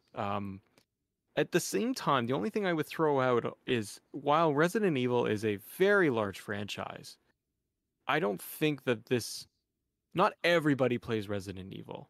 I kind of look at it almost like this isn't, it's massive, yes it is, but it's not a Call of Duty, where they're saying our next Call of Duty game is only on PlayStation. I don't know, I think that fans of the franchise are going to be very, very upset because they say, well, I am on this one console, this one platform, now I can't play it. It is a poor tactic that way, and it doesn't seem like it is something they wanted to get out. And like Lupa said, it's like, it just seems more like shady practice. So I'm not a fan of it by any means. I understand that Sony maybe feels that they need to do some agreements, and timed exclusives, while I don't like them, at least they're timed, where it is going to be either exclusive DLC or it's going to be 2, 3 months, 6 months on the platform. I worry, though, that it does, if this is all true, I worry what it means for just future franchises. That Sony or Xbox comes in to say, we want it for 6 months, we want it for a year, or we just want it completely. And Xbox going the other route, and to Lupa's point, it's not that with the Bethesda acquisition, that's them working together, and it's a celebrated partnership for them for years to put out their games. Versus this is under the table, or not under the table, but it's not presented to the public. So I worry what it would mean for future franchises, future titles, if we look at something like Marvel versus Capcom, Street Fighter, that are very heavily associated with PlayStation for the fighting games, Devil May Cry. I would worry that it would slowly turn into, well, no, we don't have a deal with, the studio or the developer to say all the titles are exclusive to Sony. Oh no, we're not saying that. But what if it is a pick and choose? It's a Resident Evil, a Devil May Cry, a Marvel vs. Capcom, big titles from Capcom specifically. Yeah, no, that's interesting. And like you say, I do agree that, some of the Capcom titles, particularly Resident Evil, the first time I played Resident Evil was on a PlayStation. So to me, Resident Evil and PlayStation kind of go hand in hand, but that doesn't necessarily mean to say that has to be the case, I guess. So that, there are, in my psyche, PlayStation is aligned to a certain amount of these games. But like you say, there's absolutely no reason why it can't come and shouldn't come to any other platform. There's been some good chat about this as well, actually. So hopefully we'll come to that in a bit with Pux. But Pux, before we come to you, Luke, if you don't mind, Pux, was you quite surprised by this leaked document? Was it something that you kind of realised may have happened in between the platform holders? And does it seem a little out of hand to you? Yeah, I don't share the same mindset, I'm afraid. Okay. I think early in the week, when all the commotion was going on Twitter and all this stuff was being tweeted and reposted on different news sites, I managed to find one of the tweets where the documents were, and I had to read through. And I mean, it can definitely read, at least when you see all the legal jargon on these documents, it can definitely read as though it sounds pretty shady and bad. But I'm no legal expert, I'll put that straight. But from my perspective, at least, when I'm reading this, I it doesn't sound like anything out of the ordinary to me personally, because it's easy to look at this. I think that, a lot of people are quick to jump on that, our PlayStation or Sony are paying money to have it not be on Xbox. And I think there were some cases where they said that there'll be no technical differences between the two. And I think a lot of people interpreted that to mean that the Series X version is going to be restricted compared to the PS5, when I would argue, that's not what that means, I would argue. I mean, comments like that really mean that, the PlayStation version shall be no lesser than the previous, not necessarily that the others cannot be better. And I think there's a strict difference, I would argue, between those two statements. Mm-hmm. And I mean, I think the other thing to really point out, at least from how I see it, is, Xbox are going to have done exactly the same thing with the acquisitions with Bethesda, for example. I appreciate that they've now acquired them, and then that's now under a different. Well, obviously they have full ownership, so of course they can now do whatever they want with them. But I would argue, coming up to the acquisitions, up to when it was finalized, rather, I could bet you a sweet A, so to speak, that there was all sorts of these similar contracts being written up and signed. And I can only imagine the wording would have been relatively similar, to say that, once acquisitions completed, these games will not be presented onto other platforms, so to speak, or, as and where necessary. We already know that things that were on a case-by-case basis. So, yeah, that's a long story short. Again, I think it was more maybe news outlets and stuff, maybe reading a bit more into it than anything that's strictly being wrong. And I'd argue that more of it was just legal jargon as opposed to Sony's being bad because kind of thing. Yeah, no, I completely agree. And legal jargon, it's quite strange, isn't it, legal jargon? And correct me if I'm wrong, Luke, and we'll come to you now if that's okay. Legal jargon for the legal experts has a very specific meaning and an understanding, but for the lay person, it can actually be read and interpreted in quite a different way and normally wrong, I guess. So, Luke, we had a bit of a chat on the private chat about this, and you were saying, well, actually, you don't think that's probably too far out of bed with what most exclusivity deals actually look like and what it is they're stipulating. There was a couple of angles that people were running with, wasn't it, around the parity between the systems, and also that it couldn't come to another streaming service. I can't quite remember if they actually named Game Pass explicitly, didn't they? Do you think this is quite a normal practice then that Microsoft kind of do as well, or? Yeah, almost certainly. I think it's one of those things that there's different angles to it, and I think you can be upset at some elements in a fair way, depending on your point of view. But, on this specific deal, or in general? In general, kind of on this specific deal as well, but this is more endemic to deals like this. So I think the thing that people have to remember, and it's an important one, and I don't know why people seem to overlook this, is Sony and Capcom negotiated this deal. Unless we can't vouch for the veracity of the document, right? Whether it's true or not, it certainly looks like it's a real document. So let's just assume it is. But Sony and Capcom negotiated this document. So any outrage that people have to Sony of its content can equally be put to Capcom, because it's not it's a commercial arm's length deal, right? So they're agreeing to do these things for an exchange of, in Sony's case, some exclusivity, and in Capcom's case, they get some money. So that's an element I think people really overlook. And there's a fanboy slant sometimes I think people come at because they just read Sony and all of a sudden know it's, well, Sony are awful. And you may think Sony are awful, but this type of deal is something that Microsoft do, Nintendo do, Sony do, etc. All sorts of publishers will do something like this. So there's that element. I think you can justifiably be annoyed because this depends on your general kind of view of these things. Things like time DLC, right? Exclusivity, or time demo exclusivity, all of which that this deal in particular contains. So that's not necessarily something Sony specific, but I think everybody has a view on that, right? Whether they like those practices or not. And personally, time DLC, I don't really like it, right? So, it's not something that I'm particularly kind of like, oh, well, that's just the way it is. I'd prefer if you didn't have those things, because it is annoying sometimes where if there's DLC that comes out for a game you love and it's timed on another platform. But that's Sony being a business and looking after. They're trying to look after in their own way their PlayStation base, right? To give them some extra value for being on that platform. If you don't think that Microsoft do this thing with their marketing deals, you're quite naive. And the bits that I got frustrated by the reactions to were things like people keeping it off, people talking about, oh, this keeps it off Game Pass, this does X, Y, and Z.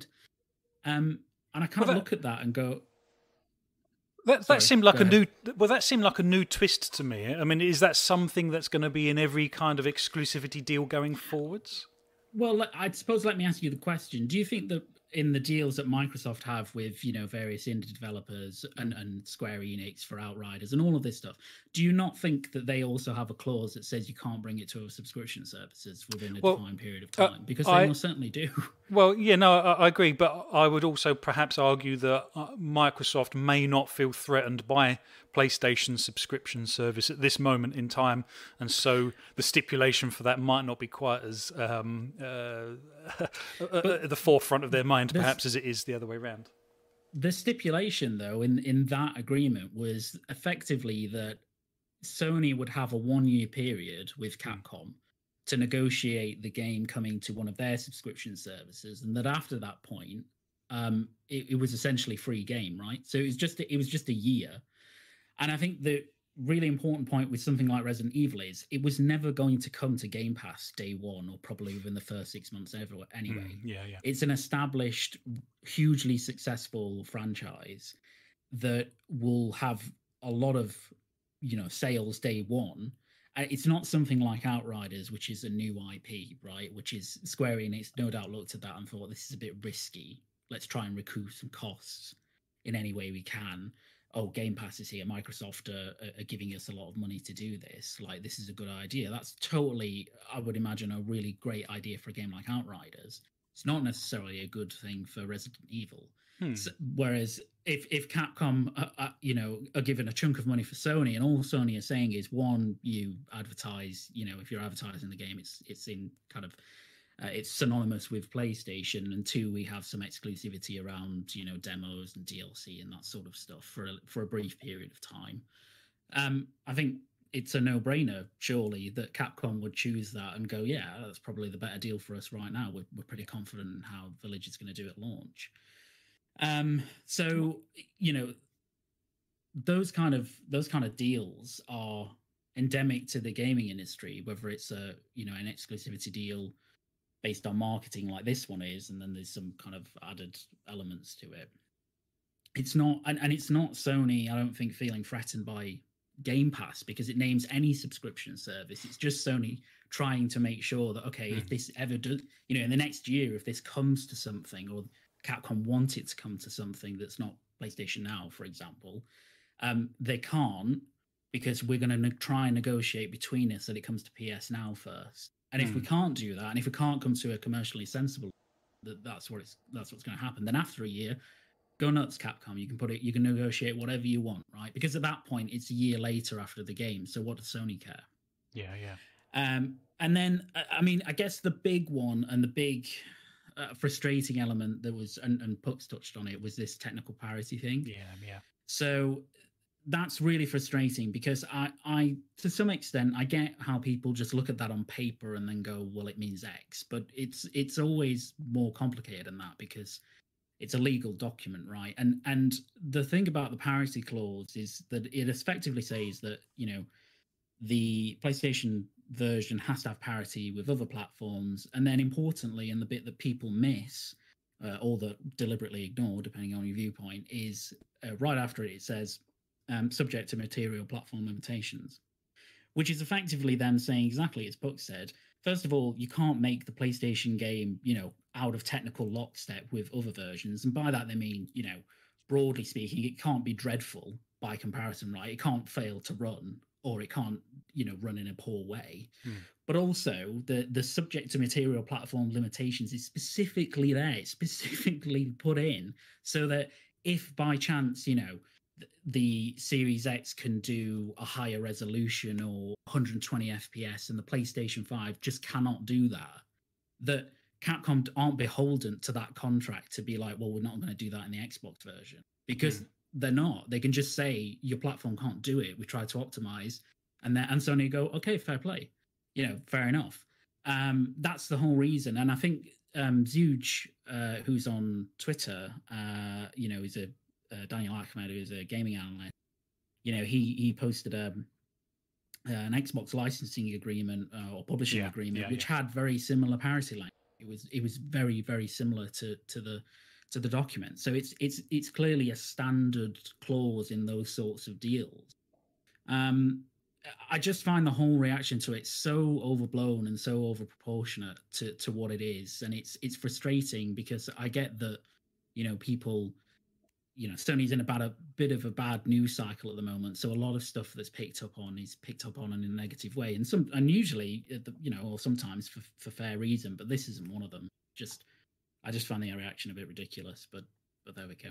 Yeah, no, fair point. And like you say, I think I think Sony's trying to, they've actually come out and been vocal, and I think they're trying to turn the whole sort of news narrative round slowly, and that's a good thing. And also, there's already an exclusive that. Not an exclusive, but a gaming deal that PlayStation have, where the Xbox version does outperform, and that's Call of Duty. It's had 120 frames per second mode for a long time, so you would have thought, as part of the Call of Duty exclusivity deal, that would have been, the parity comment would have been in there as well, and it's already been proved to not be the case, I'm guessing. So that's quite hopeful as well, that the parity thing doesn't actually exist how you might think it does. Yeah, and also. I find it sometimes a bit funny that people say, "Oh well, it's holding the Series X version back." When notwithstanding all of the stuff that I've just said, but the Series X version runs 4K 60 with RT for Resident Evil Village, as does the PS5. Where do people expect it to go? Do you know what I mean? Like, what do people expect the Series X version to be? But it's not going to be anything more than that. So.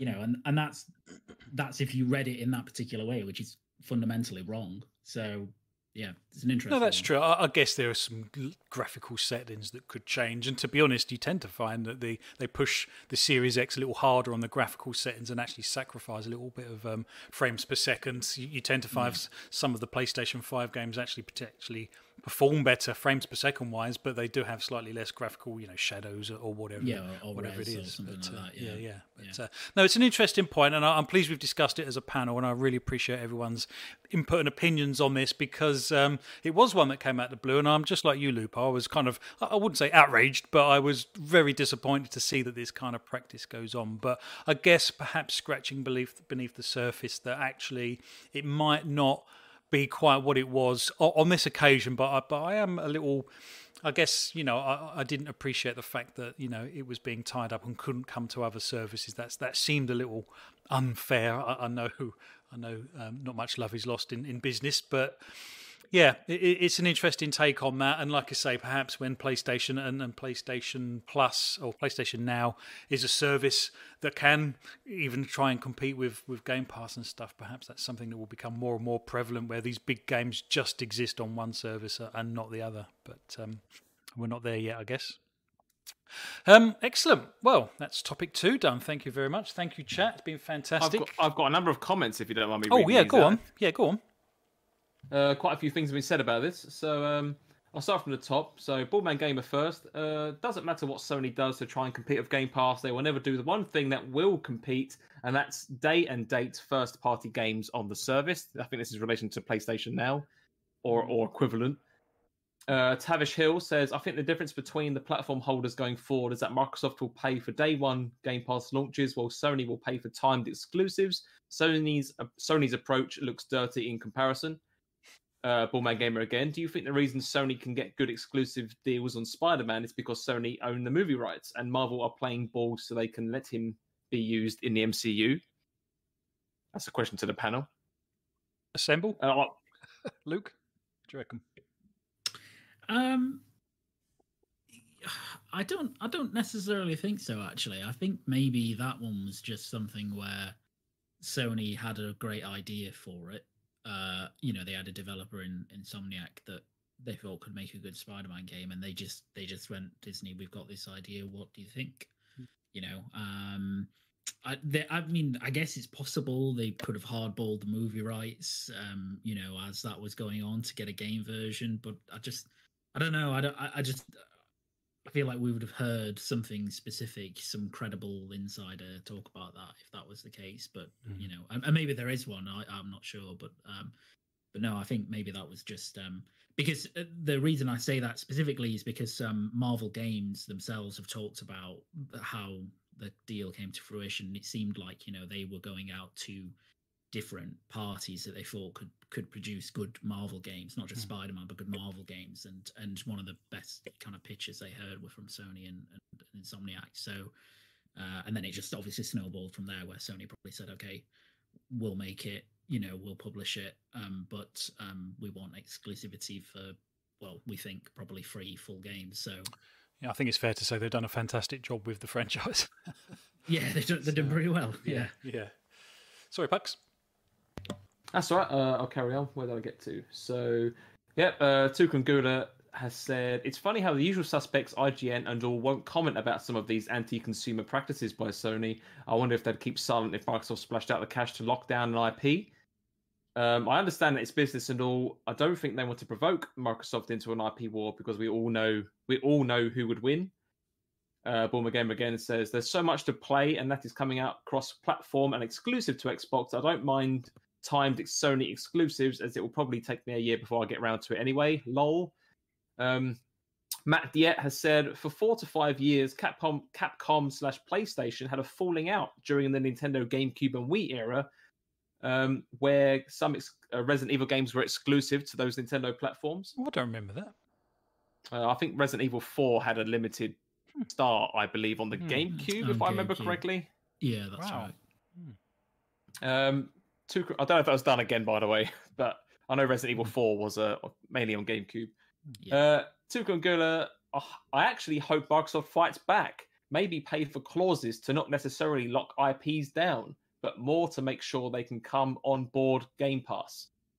Bullman Gamer, I'd love to see the contract for Final Fantasy VII Remake. The year exclusive deal is up, yet still no mention of an Xbox version being released. My opinion, I mean, none of us know anything, but I'd like to think that something's happening in the background regarding that particular title. I'd love to play it. I have got a PS4, I know, but if I know that it's coming to Series X, I'd rather wait just for that obviously better performance. But I'd like to see Final Fantasy VII on Xbox personally, but only time will tell. Tsukungura again, I also hope devs drop these platform parity clauses too. Consumers shouldn't suffer because one platform lacks in a certain area. Let's get the best version of third-party software on each respective hardware.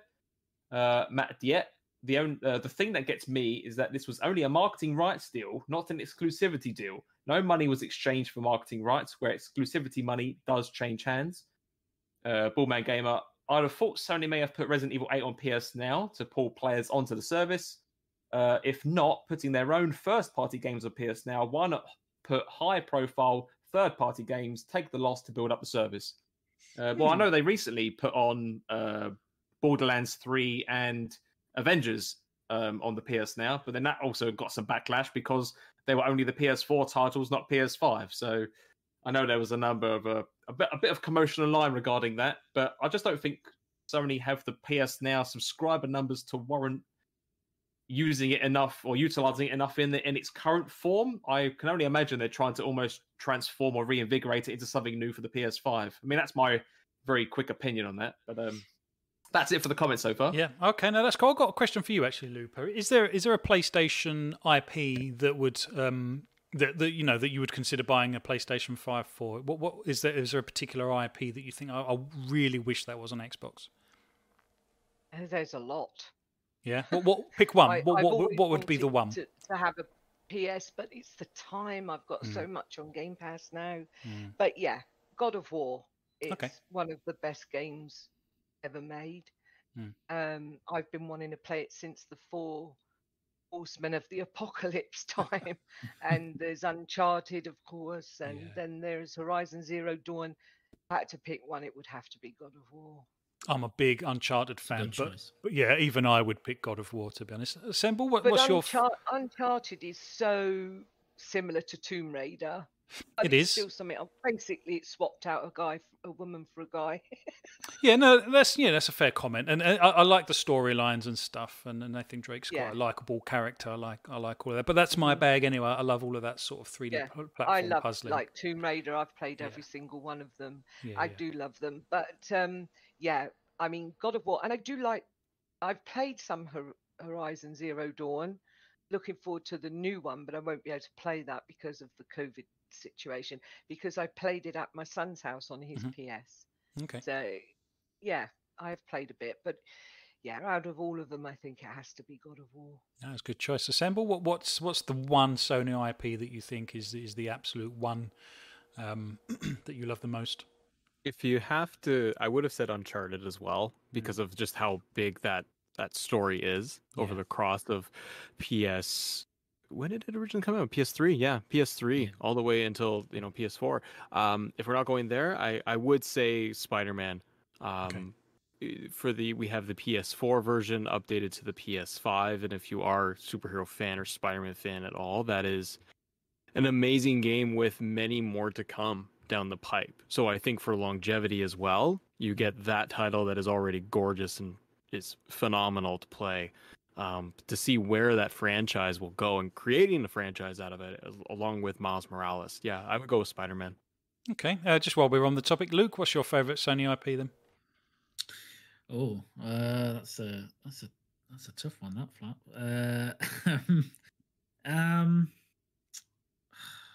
It's like picking your children. Which one you're going to pick? Yeah, it is. I love all my children. Probably.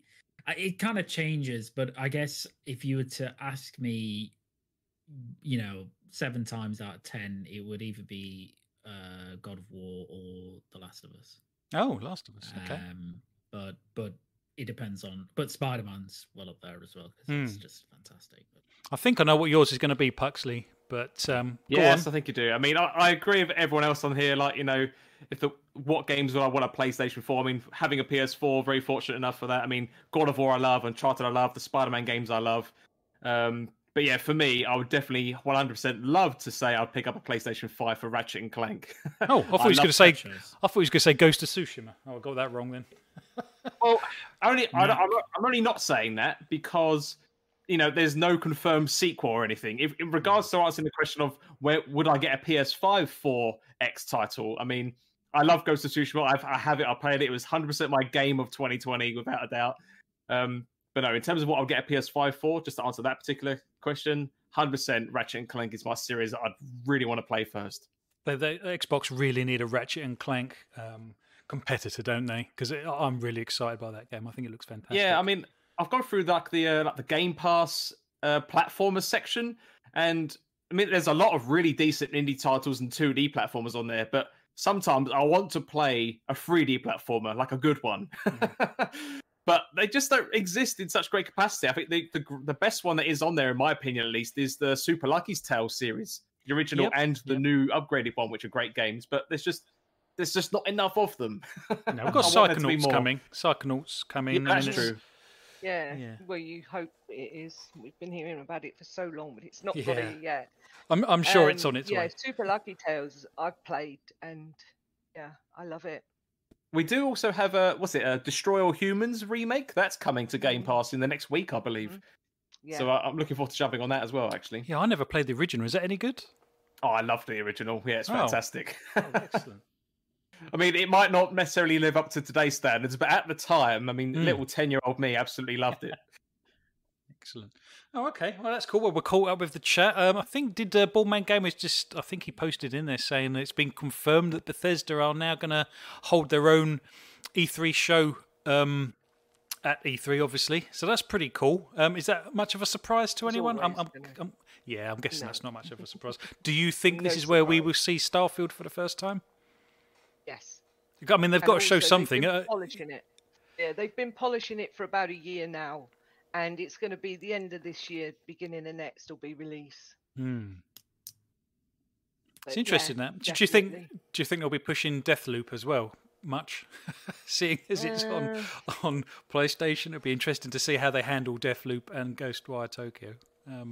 But I don't know. They may not. They might show. I mean, all this. Oh, it's Xbox against PS. That's absolute rubbish. Xbox are fighting against Tencent and Amazon Luna. Yeah. They're not bothered about PlayStation really. I think Tencent are an interesting one, and funny enough, after the show in the green room last week, I was sort of saying, I don't know why, but I seem to have an inherent distrust of Tencent. I don't know why. They just seem very anonymous, don't they? They're not personable. Dodgy, yeah, very not much information about them and who's running them and but have they done anything? Have they done anything to warrant that opinion? Because I can't think of a single thing they've done personally that I'm aware of to warrant my opinion of them. Just an awful lot of money they're throwing about, and I believe that was the push for Bethesda as well, because Xbox didn't want Tencent to have it. I don't know. It's a very difficult situation because obviously I don't know them, and that's the problem. Because we don't know anything about them. Yeah. But they seem to have plenty of money to throw about. So who is this Tencent? Who are they? Where they come from?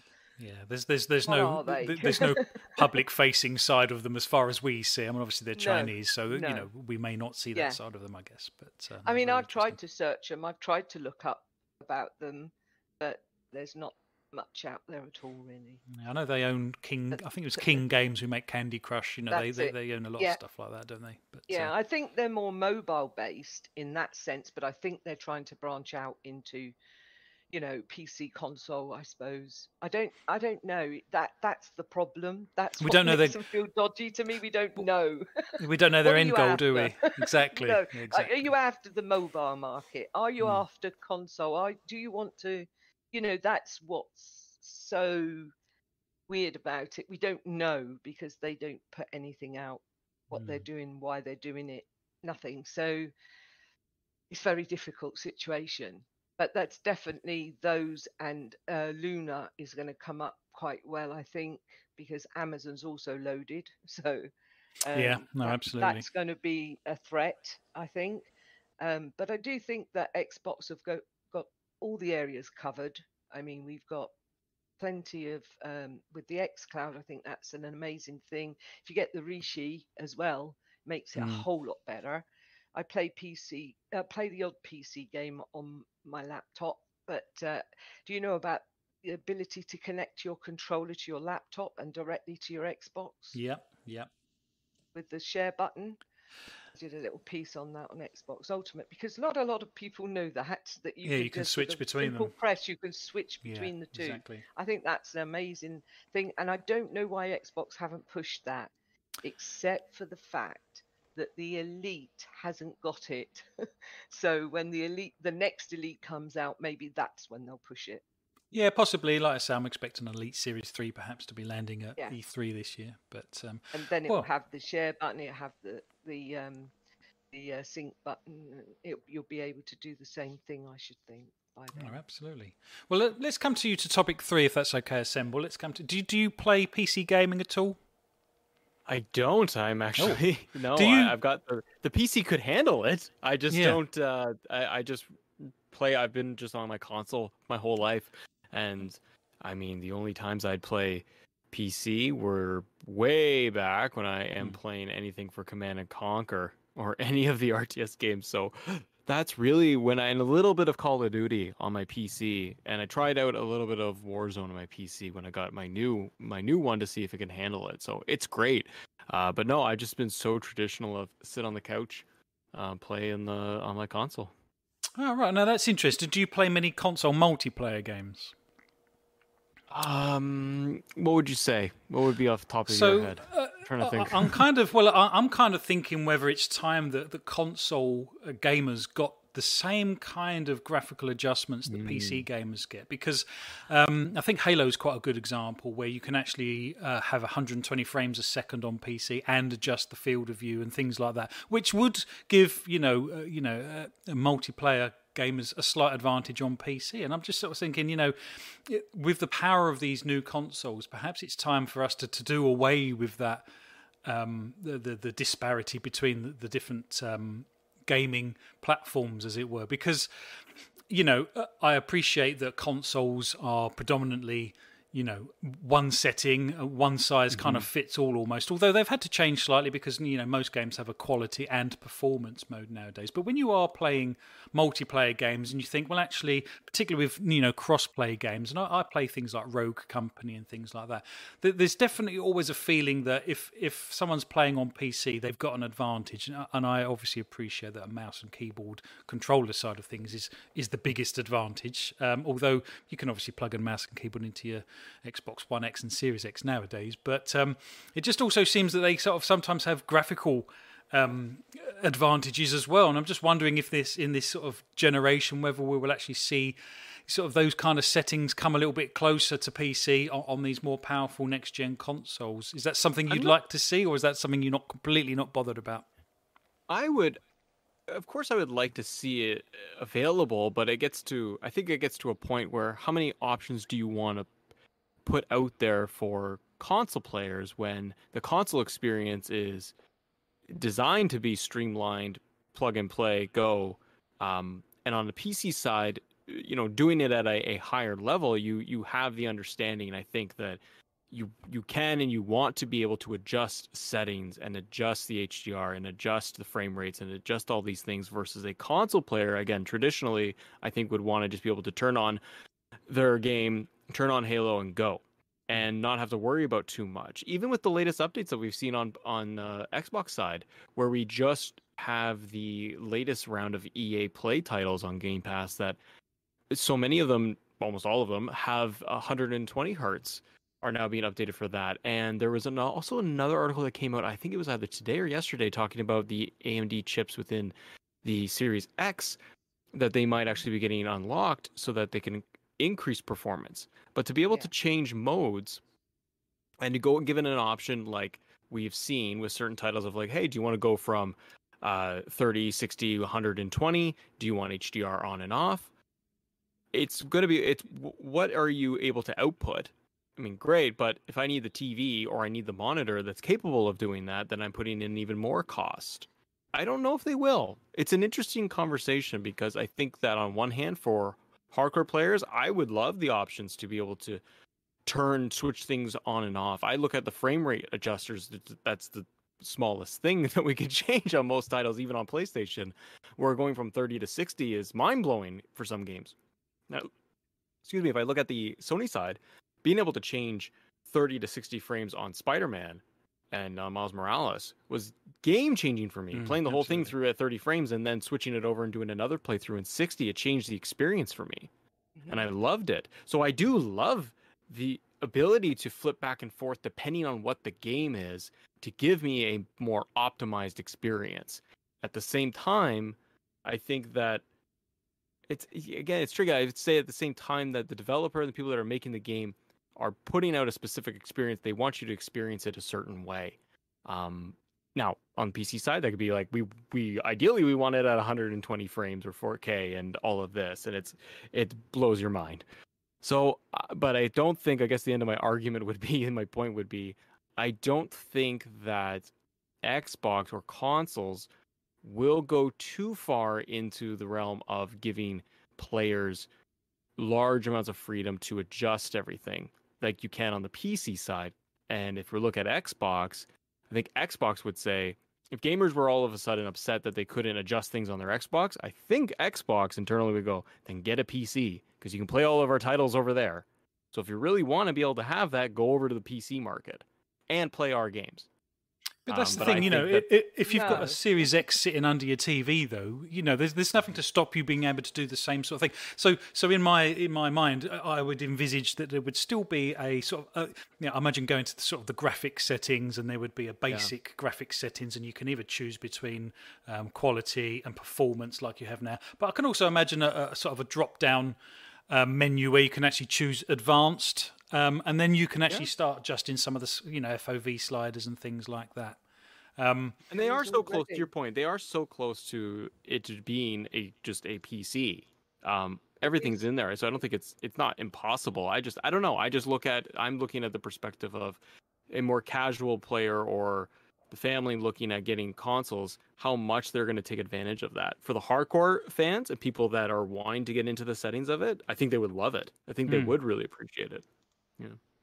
It's interesting. I can tell you it's already there. The field of view change is in Halo MCC. Yep, that's true. It's in a lot of games, and also the graphics where you can turn it on and off. I have an OLED and a Series X, and the difference between what I was playing on and that is phenomenal. I can't go back to 30.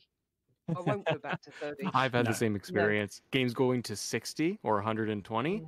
I can't go back to 30. It's making it harder and harder now. You know what? Pux and I had this conversation the other day. It's really strange, isn't it? Because I played The Outer Worlds and really enjoyed it. It was a kind of a bit like Fallout New Vegas. It had that kind of feel to it. I really enjoy that kind of game and stuff. And the 60 frames a second patch came out not that long ago, a couple of months ago, I believe. And it's like you said, it's an absolute game changer, and I absolutely struggle to believe that I didn't even notice that the original game was in 30 frames a second, to be honest, because I genuinely didn't. I was just playing it, and to be honest, it's a single-player first-person shooter, so it's not massively critical. If it was multiplayer, then it would probably be a different matter altogether. But when the 60 frames per second patch landed for The Outer Worlds, it was like the scales had fallen from my eyes of that game. I mean, I've obviously played lots of 60 frames a second games before, but that one in particular was absolutely fantastic, and like you say, there is no going back. One thing I would say, and perhaps we'll come to you next, Luke, if that's okay, is lots of games do offer a performance mode, but they're still not hitting the target frame rates because they're trying to do the shadows, they're trying to do you can just on PC, you can actually adjust the dynamic resolution, scaling, and all sorts of things like that. And like you say, if frames per second are your bag, why as console gamers shouldn't we be allowed to make those, incremental adjustments? I appreciate there is a huge chunk of people out there that just don't care and they would rather select performance or quality mode. But there's also a lot of tinkerers out there would actually like to tailor their games. Is that something you think console gaming will actually end up with, or do you think it will always be we're stuck with kind of performance and quality mode? I think there will be a bit more of a divergence in terms of the options that are offered, and you can see that on games like the main game that actually sticks out is actually the one that Assemble mentioned, which is Spider-Man, but specifically Miles Morales, where you have now you have free modes where you can select a 4K 30 ray traced version or a 4K 60 FPS non-ray traced version, and then there's also a mode which is the RT. The RT mode, which is RT Performance, which is 1080p 60 with RT. But notably, the one thing that also does is it reduces some other elements of the fidelity on screen, so stuff like NPC density and those sorts of things are reduced so that it can hit the target. So I think what you'll end up with is something like that. I don't think that developers and publishers are really going to want to go to the extra effort of putting in adjustment sliders for an audience that will not really make use of it.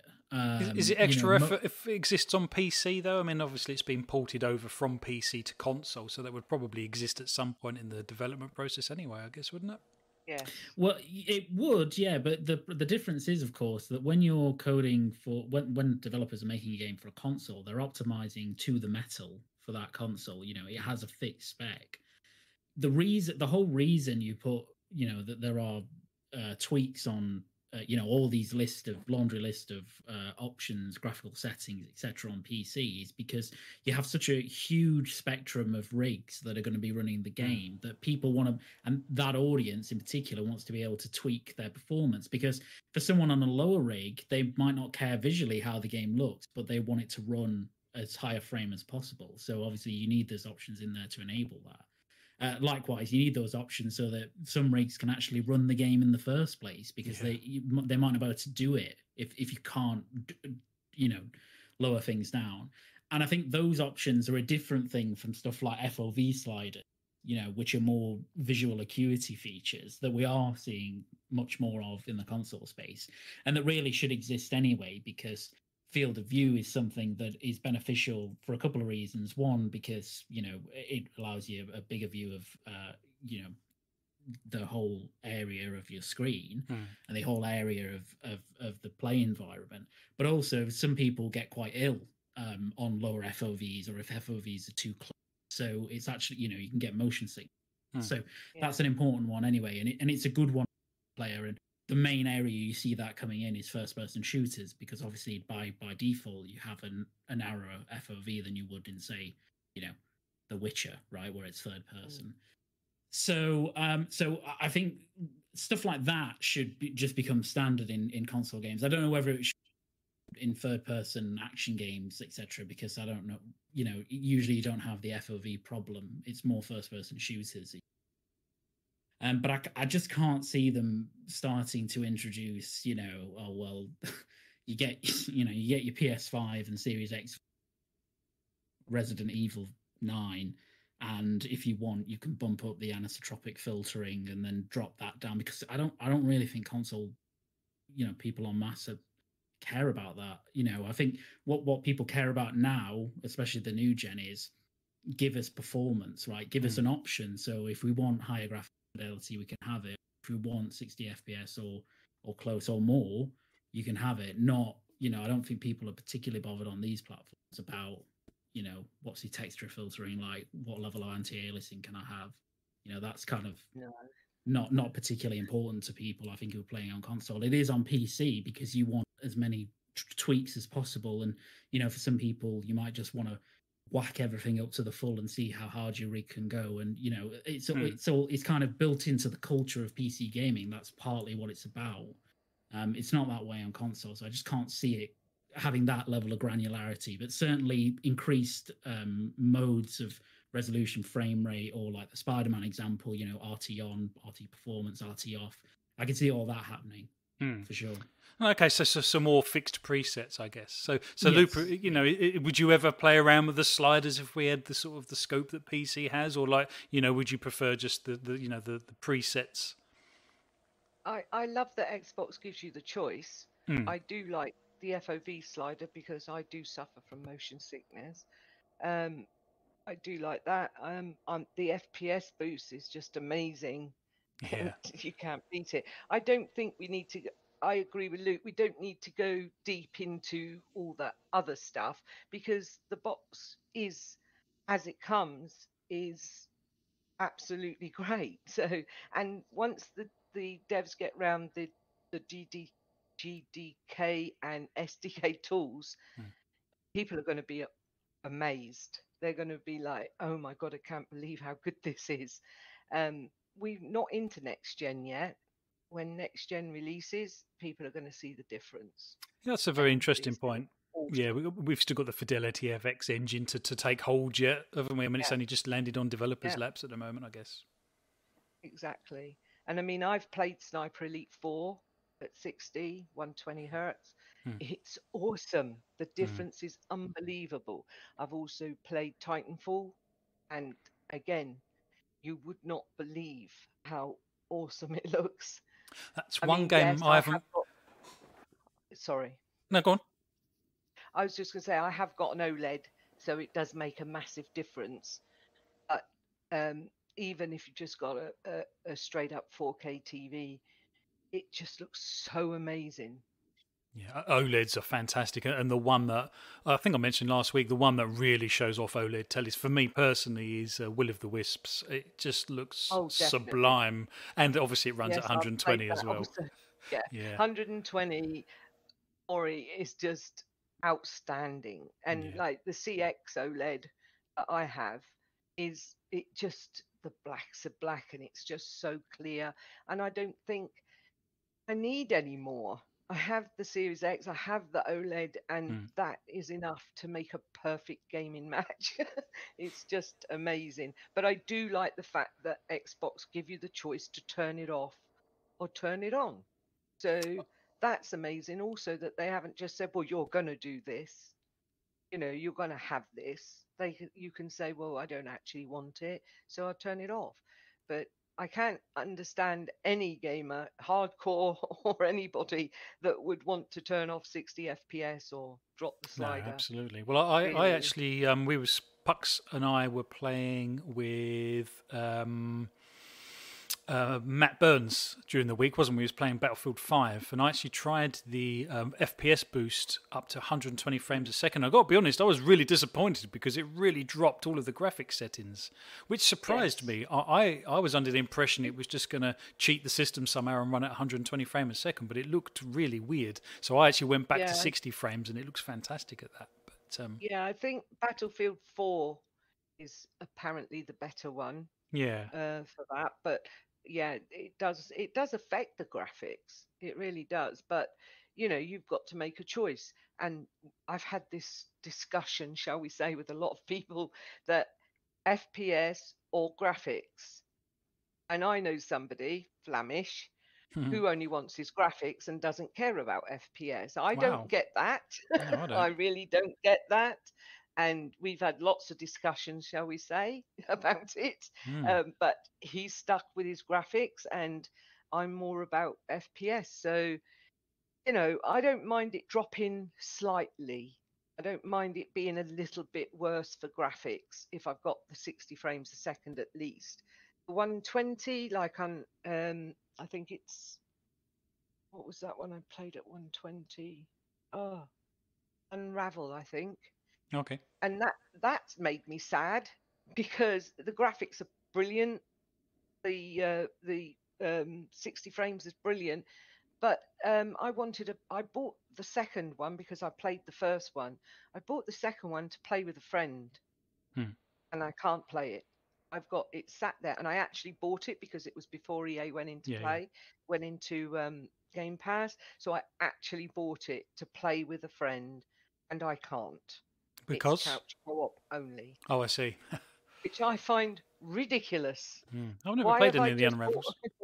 The Unravel it's a lovely game. It's a really cool game, but it's if you've played one, there's no point really apart from a little bit of the story. It's pretty bland on story, but a little bit of the story and that to play. It says Unravel 2 player, and you think, oh, great. So I grabbed it and then find out I can't actually play it with anybody online. I can only play it couch co-op. With COVID, that's impossible. And even without COVID, really, that's impossible for me. Nobody's around long enough to play a game of that length. So then I'm going through it single player again. What's the point? I wasted my money, in my opinion. Oh, I've not tried that. I'll have to give that game a go because it does look quite, it is a cool quite game. Good. Yeah, no, that's cool. Pucks, you're a tech guy. Would you ever tweak with the settings, or is console just the space that you just want to, bung a disc in or download a game and just hit the start button and you haven't got to worry about any of that?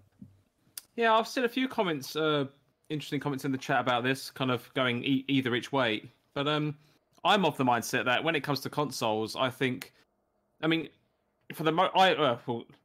the short answer is I think the box should just be the box. I'd love to just hit the start button and play the game. And that's what I love about consoles. Even though I've been playing on PC for years and years and years, one thing I've always loved about consoles is the fact that I haven't got to bother with tweaking things to get things to run smoothly, because you almost guaranteed to have the experience that was designed for you. And I'd argue that the reason we have all these settings on PC even now probably stems back from the early 2000s, when I think the whole concept of having a gaming rig was even a thing. When all different companies were starting to make early versions of their own GPUs, there was no real standard yet. So, and it was impossible, even now to a degree, but even worse back then, it was even more impossible to determine from a game developer point of view how well your game would run on one setup configuration to another. So, you could argue that's the reason why you have so many sliders, and equally why PC games back then were a lot cheaper than their console counterparts, because you just could not guarantee that the game would run as the experience was designed to be played. Of course, that's just followed through as things are now. So if I'm playing a PC game, I do enjoy tweaking the settings, but mainly it's more, well, what if I tweak this? How does this affect my frames? Or, or how do I want to play? Do I want to play with low polygon graphics or something, but have super high frames? Or do I want to have super good graphics at 30 frames or even less, depending on how hard you're trying to push the system. But no, I'm very much of the mindset. I think the box should be the box. I appreciate that there are, especially now, we've got things like ray tracing, which not everyone has the right TV equipment to support ray tracing and stuff like that. So I think it's great that the settings are there to have the thing between performance and graphical. But yeah, I do think the box should be the box. And even I also think there was a bit of a detriment to having too many settings, because I think especially if people aren't too familiar with what they're doing, everyone obviously has to learn somewhere, but it's very easy to get stuck in the rabbit hole of tweaking things, and then you're almost falsely telling yourself that something's different when actually it might not be. I think with as any PC gamer might tell you, I think we've all been down that rabbit hole of you eventually have to stop yourself from tweaking things, because you're almost seeing the game differently at this point. You're not actually enjoying the game anymore. It's like, oh, my game's only running at 61 frames rather than 62 now. Do you know what I mean? Like some people can get really specific about how they want their game to run. I'm talking obviously a few years ago regarding 60 being the maximum. But there is a detriment. I mean, especially on the PC online gaming space, this is one of the negative things I think that crossplay has, is that especially larger games like Fortnite, for example, I think there's a lot of top streamers and pro players that turn a lot of their graphical settings right down to the point that foliage completely disappears because you can see people better. But then equally on console, you can't do that. So you could argue, outside of the whole keyboard and mouse argument versus controller, are you on console thinking you're hiding in a bush or a bit of grass somewhere and invisible to the naked eye, but someone else can see you because their grass doesn't render from that far away. It's because they've turned their settings right down is a massive detriment. So that's kind of where this topic came from in my head, because certain games, and Halo being one of them, you can actually filter by controller type. So even PC players that are playing with a controller, you feel like you're not necessarily being cheated with that. But like you say, there are other graphical settings that make a difference. And I think in our heads, when we're talking about getting graphical advantages, like you say, we normally consider about upping the graphics, but a lot of pros and other players actually on PC turn down their settings, like you say, so they can see through foliage and grass and bushes and stuff like that. And it does, in this world of cross play between different platforms and stuff, it does seem a little unfair that one would have an advantage over the other like that. But perhaps that's just how things are, and as console gamers, perhaps we're just going to have to live with that, I guess. Well, it's similar to that. We've had conversations in private in the past about how if the game allows, we actually like to turn off crossplay because of, depending on the game, to be fair. But especially large, if you're playing Warzone, for example, I think we've definitely been in situations where we used to play that in the past where that you shouldn't be able to be seen, but then when you watch the kill cam, they're shooting you as if they can see you and you still can't see yourself, and you kind of have to put it down to they've put their graphics down and they can see me. And I've seen videos of people do it. It's ridiculous, but it is a thing. I know there's a number of newer games now which even if you turn your settings right down, there are the minimum system requirements to run the game are set as such that those things are enabled. Like there is a minimum level of foliage which is on display because it kind of helps with the cheating aspect. But yeah, I think as you said before, a lot of newer games now you can only matchmake with crossplay if you're both using controller, or equally, even if you're on a console, if you're using a keyboard and mouse, you'll be paired with keyboard and mouse players, which I think is definitely a right step in the right direction. Sorry, but I got a bit off topic here. But regarding console versus PC in the space of toggling settings, I'm definitely in the camp of I just want to put the game in and not worry about stuff like that. Yeah, no, that's fair enough. And like I say, I always envisaged that there would be the presets, but for people that wanted to tweak, it would be interesting to see, some of if you could squeeze some extra. Because like I say, it's all very well saying a game runs at 60 frames a second, but actually, is it actually running at 60 frames a second, or is it running at 55 and 50 and 60 and, those sort of things? And some of the purists who do like that, that performance side of things may want to lower the shadows, or like you say, the anisotropic filtering and stuff like that. Interesting thing about that, though, is that if any console or for most PC games, that are lock 60 or lock 120, I think you'll always find in most cases that actually the game probably runs at about 58.7 or something. It's never quite a solid lock 60. I think everyone wants you to believe it does fluctuate a tiny bit, but it's so minute that you just can't perceive it. No, and to be honest, when you've got things like VSync and stuff like that, I guess it's becoming less and less important when as people upgrade their TVs and you're able to do the sort of stuff like that, then the choppy frame rates will slowly become a thing of the past anyway, I guess. But where are we with the chat? Yeah, I've got 3 comments saved here. So I've got one here from Indie Gamer who says, having the options is awesome, as not everyone places an emphasis of importance on the same thing. Baldman Gamer has said, I'm a console gamer, never been interested in PC gaming. I like to just be able to pick up and play a game, not having to check the specs of a game, see if it'll play on my PC. And one here from UK Dazarus who says, console should only need several options as it's ready to go in the box. Yeah, no, fair point. Yeah. Like I say, I think there are going to be more options, a little bit like Luke and Assemble said. We've got ray tracing on and off, with quality with ray tracing, quality without ray tracing, frame rate with ray, all of those kind of things, I guess. But it's going to be interesting. And like we've discussed before, it's going to be interesting to see how they handle flight sim with this kind of thing, whether it is a frames per second mode and a graphical quality mode. It's going to be very interesting to see how they handle that. But fantastic. Well, that kind of concludes our topics for this evening panel, and thank you very much for being here, chat. As always, you've been absolutely amazing. Really, really appreciate everyone's input and listening to our show for 2 hours. I do apologise for the bumpy road that we had, particularly at the beginning, and one of these videos resized weird when Tunic started up, but still learning the ropes with OBS. It's definitely a better platform, but thank you everyone for listening.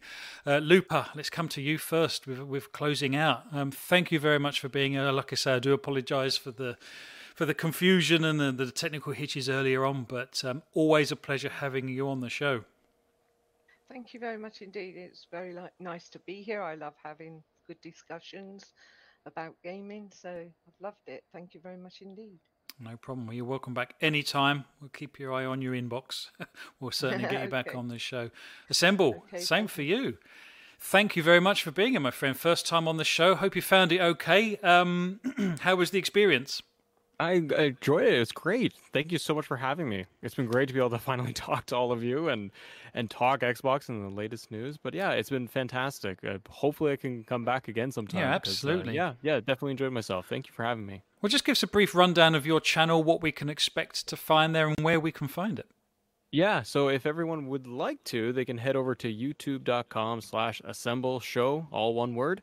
And anything from the latest in gaming news every single day of the week, as well as, more specific coverage on some titles that I just enjoy playing, like looking at Marvel's Avengers and latest news. I'll have an episode out on that probably by tomorrow morning with those MCU skins that are released. So I'll probably be talking about that with everybody tomorrow, as well as just going through some Marvel, DC news and rumors that we always have going on. But yeah, if anybody would like to, it's youtube.com/assemble show.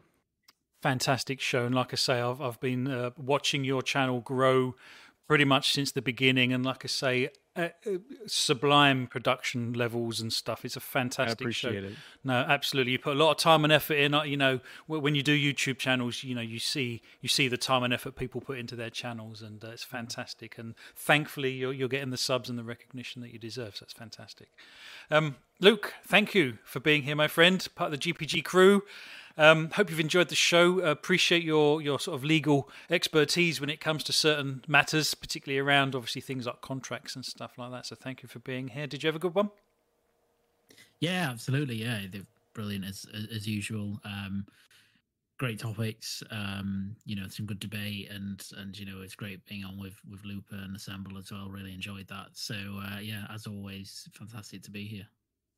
Excellent. Well, we'll have to do some more shows. There are some changes coming to GPG, so keep your eye open for that. We're not really ready to announce any of that just yet, even though I kind of technically have. But yeah, things are afoot.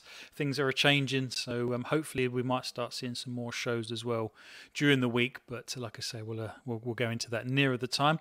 Puxley, my wingman, thank you very much for being here, my friend. How have you found tonight's topics? Oh, really good. I really enjoy the chat. Always enjoy talking games with the panel. Really great to have Assassin, Looper and Assemble on as well. And as always, as you say, love having Luke on.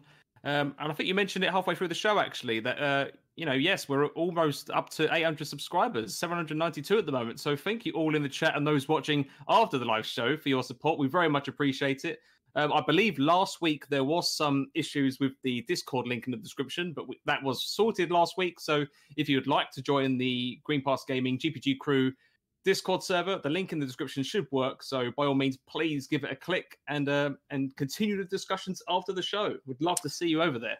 Yeah, we have hearty discussions after the show. People post links and the latest news and stuff, and we discuss those after the show and during the week. And it's fantastic to see people's input. And I get a lot of my ideas for the topics and stuff. Some topics are obvious, others are a little, like I say, more left field. And it's great to see the chat that's going on. So fantastic! Thank you everyone for being here. Thank you panel. Thank you chat. As always, it's been an absolute pleasure doing this show. We will be back next week with more topics. Hopefully, the great gaming news will continue as it has been for quite a long time, particularly in the Xbox front, but also Sony seem to be up in their game lately as well, and it's always fantastic to see. So thank you everyone for watching, and we will see you on the next one.